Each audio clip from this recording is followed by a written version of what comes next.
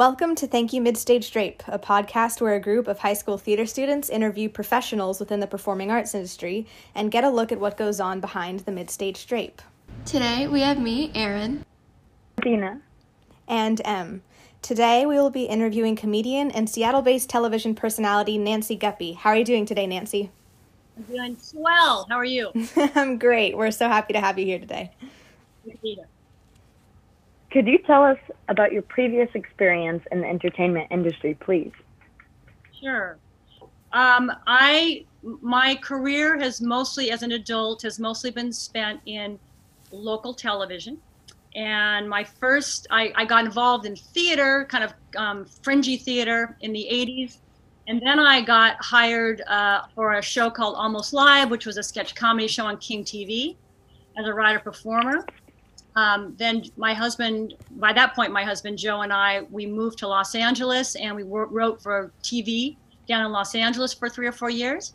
Came back, I got back involved with Almost Live and stayed with it until it went off the air in the late 90s or 2000.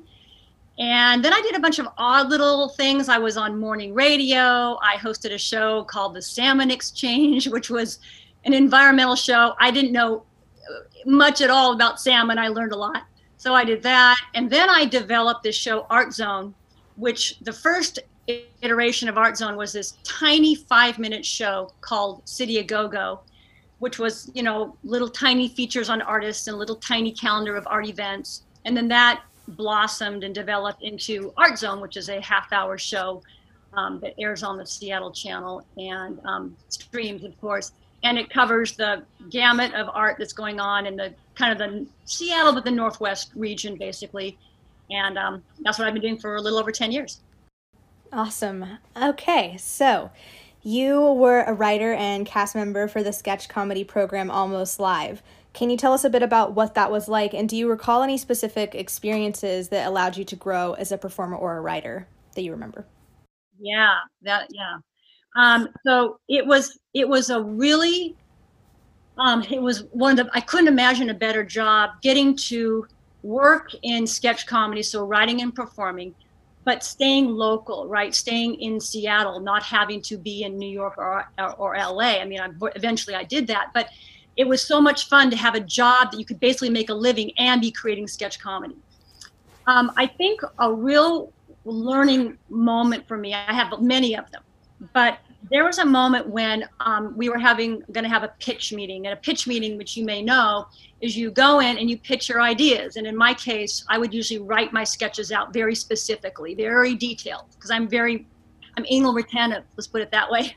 I'm very detail oriented. Mm-hmm. So when you pitch, it would be at the pitch table, it would come to me, and then you pitch your ideas.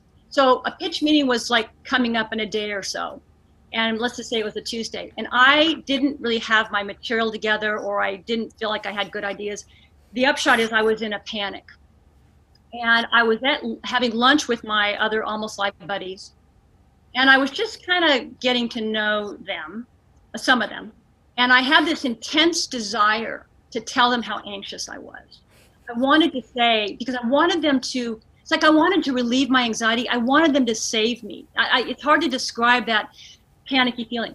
But I knew in the moment at that lunch table, don't say anything. Go home, talk to your husband or call a good friend and freak out with them. Don't freak out here. And I didn't. And so I was able to get my stuff together. The pitch meeting went really well, a few sketches they liked. But what I learned from that was it doesn't mean you can't have anxiety. Everyone has anxiety, but hold steady. Hold yourself steady. Don't ask other people, especially who in the work environment, who may not know you super well at that point. Don't let them know that you're insecure, don't have confidence, because they then have to take care of you at that point. Now, I am not suggesting that we don't show our vulnerabilities. That's not at all. It's kind of like knowing when and knowing where to do it. And I think also in that example or that situation, I had to prove to myself, you can do it, and you got to dig really deep and just do the work. Sit down and start writing.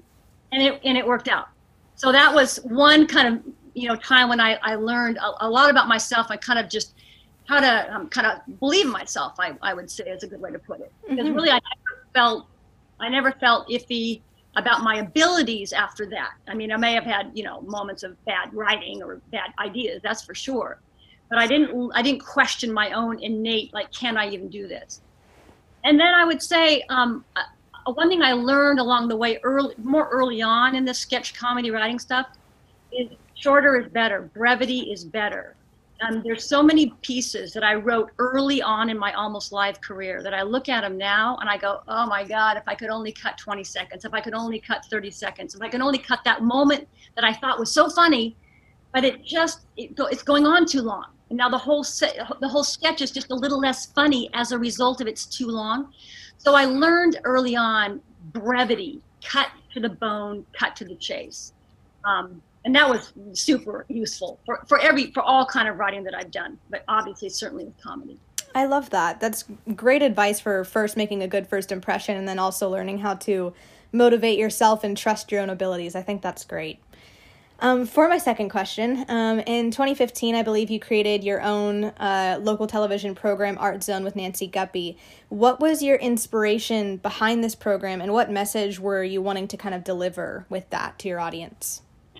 Well, so that actually, the Art Zone with Nancy Guppy started in 2010 or 2009 or 2010. And that thing I mentioned, City A Go-Go, was this a tiny version that I did around 2004.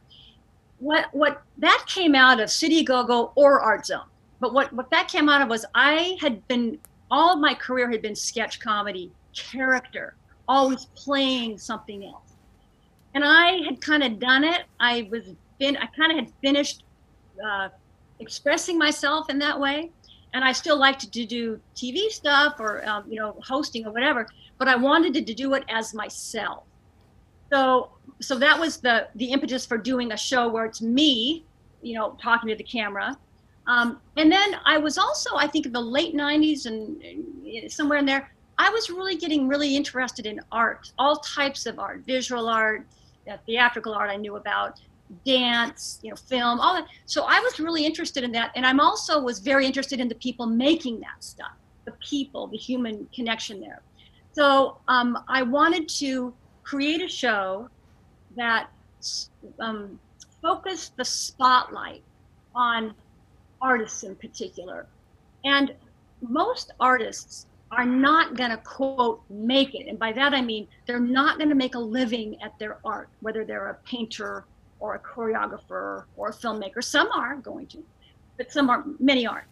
And I wanted to send the message to these, not only the artists, but then to the audience, as a whole that might be watching Art Zone, that you matter, that what you're doing, no matter what level it is at, it matters. It's adding to this world. Art always adds to the world because art is ideas. Someone makes a painting, it's their idea, right? Someone makes a dance, it's their idea. Mm-hmm. So I just wanted to send the message to them, you matter. I mean, that's really the fundamental, you matter. Because I think at the end of the day, what really does matter is how we treat one another and how we connect and communicate. And so that really is my driver, is making a human connection. Oh, I love it. That's fantastic. Yeah, I very much agree with that. Art is always contributing to our world, and I think it's awesome to have programs like this that kind of highlight that and appreciate the artist at their core. So that's great. And then my last question for you today is, what is your favorite part just in general about writing sketch comedy, and why? My favorite part is crafting the script. I'll give you an example. A bit that I wrote, it was called Nature Walk with Chuck. The premise was simple. There's a host of a nature show who doesn't care at all about nature. So there's this wonderful, huge gap, right? Nature, and this guy doesn't really care at all, but he's kind of amoral. It's not like he's trying to be a jerk. He just kind of is a jerk. So that was the premise. And then the fun for me was like, okay, how do I take this idea and make it into a understandable sketch that we can then act it, know how to shoot it? What are the little minutiae, the little bits that will sell this idea of jerky host nature? And so it's really the fine crafting of the words on the page that I like the very most. And you want to know why? Because that's why I have the most control. And I'm a total control freak. So there you go. I love that. Me too. So understandable. Yeah. Thank you so much for your insight. Those are my questions. And Erin, it's on to you. Okay, thank you. So, many people have aspirations of writing or acting in sketch comedy shows like the ones you've participated in. And what would you say are the best tips you'd have for the people interested in entering the sketch comedy field? Well, when I started, there wasn't the internet. I am like 180 years old.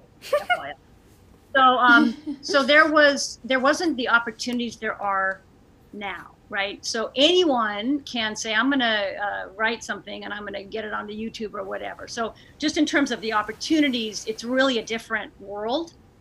But I would say that no matter what platform you're trying to get onto, whether it's like commercial television, like SNL, right, Saturday Night Live, or a YouTube thing or some online show, it's the material. So if you are interested in sketch comedy as a writer, you have to work on coming up with ideas, coming up with premises. What's the basic premise of the idea? Like I mentioned, the nature walk show, or I can give you many examples of stuff that I wrote. But you come up with the premise, and then you have to do the really, really hard work. And that's all it is you sit down and you just start banging away at it. You start trying to figure how can I make it on the page something that will be visual? Does that make sense? Because obviously, if it's Almost Live or SNL or whatever, Kids in the Hall, it's a visual medium. So figuring out how to get your ideas into a visual realm. And it might be really useful because I did a little writing on my own before I got on Almost Live, but then I was on Almost Live, so I was with other writers. And we were working together, and as much as pitch meetings could sometimes be a drag, there's also a lot of times when you're just in the office and you're going, hey, I'm thinking this, or what do you think of this? So you're kind of banging ideas around with each other. So working with other people who have similar interests or who want to do the same kind of thing, and test your ideas out, on other people. And that's another great thing that I learned is, you may think it's great, then you're going to get a response from someone you read the script to. And then when it's shot and edited and put in front of an audience, then you get a whole other response. And you're going to find out, oh, is this funny? Or is it not? Or is it kind of funny, So the number one thing is sit down and do the work. Mm-hmm. That's great. That's really good advice. So my second question, do you have a favorite segment or moment from your KCTS program, Art Zone with Nancy Guppy, and why is it your favorite? Oh gosh, since it's been 10 years, it's like there's so many different types of pieces. There's stories on an artist that a freelance photographer, producer, editor put together that I might have come up with the person they should do the story on, but I didn't have anything to do with the creation of it. So those kind of things. There's interviews I do. I guess I'll just go off in the moment here, right off the top of my head. I've done a few interviews with people one was really, really fun. It's this artist. Her name is Dame Edna, and I don't know. You might not even know who that is. This is a person out of England. No, originally out of Australia, I think. But is this gigantic character. It's a man. Dame Edna's the character, but it's not doing a drag character. It's very much of Dame Edna is Dame Edna. It's not a Barry Humphries as Dame Edna. It's like this whole thing. So, and I love this character. And Dame Edna was coming through town on a huge tour, and worldwide tour, and I got a chance to interview her. And I have never laughed more in my life in an interview. The whole interview itself ended up being, 10 minutes or once we kind of did some editing. But I couldn't control myself. And that is not normal. I mean, I laugh and I like to laugh, but it's not often that I get just kind of I just kind of get slayed by somebody, and she was really focused on me and really making good eye contact and just saying things that were just killing me. So that one I loved. And we just recently did a story on an artist who lives in Ellensburg, who's kind of a outsider artist, I guess you would say, doesn't even really define themselves as an artist. But it's a really beautiful little tiny story of this young man and kind of the life he's leading over there. And there's something about the way that story is told through the shooting, through the editing, through the production values that it's very pleasing to me. And I feel like when this young man saw the story, saw the piece, and it was just a couple weeks ago, he loved it. And that is gold for me. And more than anything, I really want to respect whoever it is that we're focusing on, whether it's Dame Edna or this young guy. But I want them to feel like we captured a true moment of them, not their whole story, obviously, but I want them to feel like they were seen, and that it reflects who they are. And so that was really made me really, really happy. So those are two. That's really cool, though. Those are some really nice stories. That was interesting. So my third question is, what would you say is the biggest difference between acting in a comedic project like sitcoms, rom-coms, those sort of like films or TV series, and sketch acting? And how can actors transitioning between the two navigate that difference? Unfortunately, I'm not the greatest person to answer that. I will answer it, but I didn't really do much performance outside of sketch. So I've done a tiny bit. But one thing is true is sketch comedy. So here's some uniquenesses. Super short, they're short, and they're kind of set up punchline. Usually, kind of not there's character driven for sure in sketch, but it's just a much faster thing. So you don't develop anything over time. Whereas if you're obviously in a sitcom or a series, you have to figure out who is your character and that arc that's gonna kind of keep unfolding. So that's my sense. Again, since I haven't done like I said, sitcom stuff. But I would also say that there's some fundamentals to acting that it really doesn't matter what you're doing, whether it's a film or a series or a sitcom or a sketch. It's specificity. Be specific on what are you, who are you, what are you saying, why are you saying it, and connecting if you're in a scene with other people, sketch or, again, a longer form. Connect with them, because that's where it's interesting. I mean, the interest is in the connection between characters, and the more detailed somebody presents themselves as, not so much not telling us with words, but showing us who they are. That's always, it's like, what? Why are they? That's what? That's odd what they're wearing there. Whatever it is, the audience can start to grab onto it. So don't be like, we started this whole podcast. I kind of gave you the flyover, right, of my career. Don't fly over ever with performance, no matter how short or long your role is. Dig into it, and make it sharp. Okay, yeah, I love that. So, that's all. That's all of my questions for now. Sorry, I can't speak. Right. And now we're going on to Athena. Thanks. Yeah. So we got to talk a little bit earlier, or like you briefly touched base on your experience working here locally in Seattle. And what I really love about us getting to meet with you is that you do have this great perspective from right here in our own city. Because normally, people get so wrapped up in, oh, I can only do this if I'm in LA, or I can only do this if I'm in New York. And being able to hear from someone that firsthand, did this right here in our own city is really special. So leading with that, my first question for you is, how is it like working in both stage and screen acting in Seattle? Did you find a difference in the local experience compared to your time in LA? So here in Seattle, I did fringe theater. That's how I started, in live theater, and then obviously TV. And then in Los Angeles, I was mostly just a writer.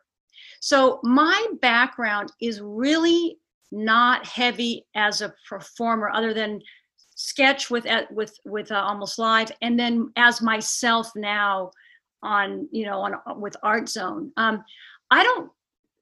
don't really think of myself as I don't feel like I'm an actor, and I don't feel like I'm a little too. This isn't really answering your question, but I'm going to say it anyway. It like live theater, too scared. It made me really nervous. Going up on lines, and I did. I went up on lines, panicked me. So I've never been I don't personally feel like I've ever been a supernatural actor. I can do certain things well, but I'm not a broad stroke, and I don't love being on stage and love performing. Like I said, I love the writing of it, the crafting of it, the controlling of it. And then of course I want it to turn out exactly how I want it to turn out, which doesn't always happen. So I think the difference, though, if I can kind of answer that question, Seattle versus LA, is it is a much bigger pond in LA or New York, and it's more dog eat dog.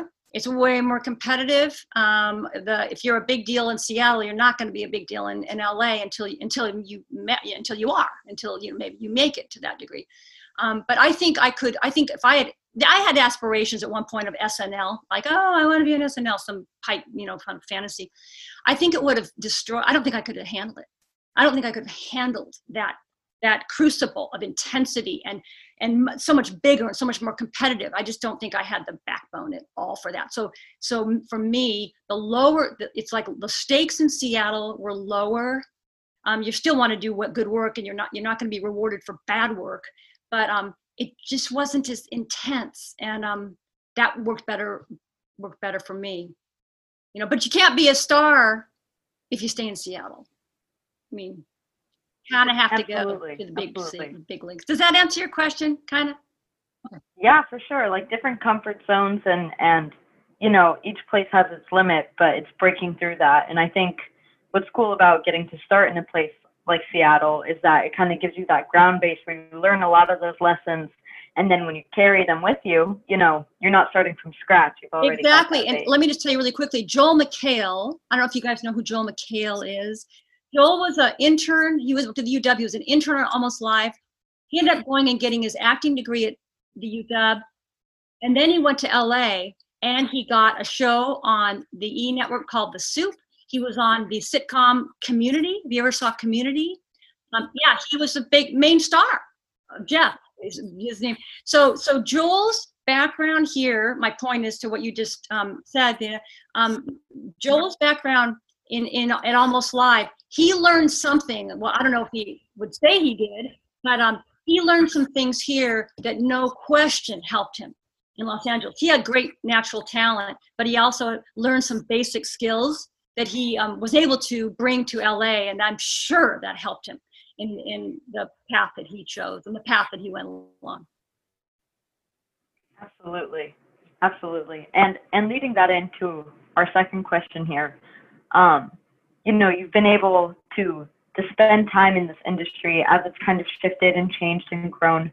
So how have you personally seen the industry shift and diversify as time has gone on? And are there different rules of the game that you've seen develop as different types of media have changed? Yeah, I mean, I think when I started, we were on King TV, and there was 3 main networks when I started: King, Cairo, Como, 4, 5, and 7. There was also 9 and 11, but the 3 main ones. And at that time, those TV stations were privately held. They were not public companies. And the reason that's important is that there weren't stockholders, and the stockholders didn't have any say on what the programming decisions were. So when Almost Live started out, when it first hit the air in like the mid 80s, well before any of you were ever born, it was not good. But there was like a latitude, kind of like, well, kind of like whatever, let it kind of try to find its way, let it try to find its feet, And so it did. Eventually, it did find its way. It did find its voice, and then it became a going concern. But nowadays, certainly in television, commercial television, there isn't the time to try things out. This is my perception anyway. There's not the time or commitment from the people who own or run TV stations, whether it's local or national, to let things kind of find their way. You know, it's kind of like, it's not working, cut it. Panic, because there is that shareholder thing going, wait a minute, we don't want these shows that aren't doing well, so there's the advertising revenue goes down, so we don't get good dividends. I mean, it's all this weird domino effect, and that isn't good for creativity. Creativity needs a lot of space and time to find its grounding. You know, on the flip side, there are opportunities now to, you know, you can do a podcast. You're doing a podcast now. Well, let's face it, I don't know where you're showing this or what platform it's on or whatever, but that wouldn't have happened, 25, 30 years ago. So people can have an idea, get it basically worked out, and then start trying it out in real time like this, right? So that's a huge plus, I think. There's more product as a result, so maybe it's hard to kind of break through when there's so much stuff out there that people have to try to find, you know, what they like or what's good. But often the good stuff will rise to the top. So it's kind of this weird, interesting, you know, trade-off. It is a different world with the World Wide Web, as we like to call it. And I'm not sure what all the decisions that are being made in the TV, like what NBC or ABC or CBS. I don't really know how they make decisions. But now, of course, there's, you know, I mean, all the cable stuff and Netflix and all this who are putting out fantastic work. So that's a plus. That's cool. So there's way more opportunity.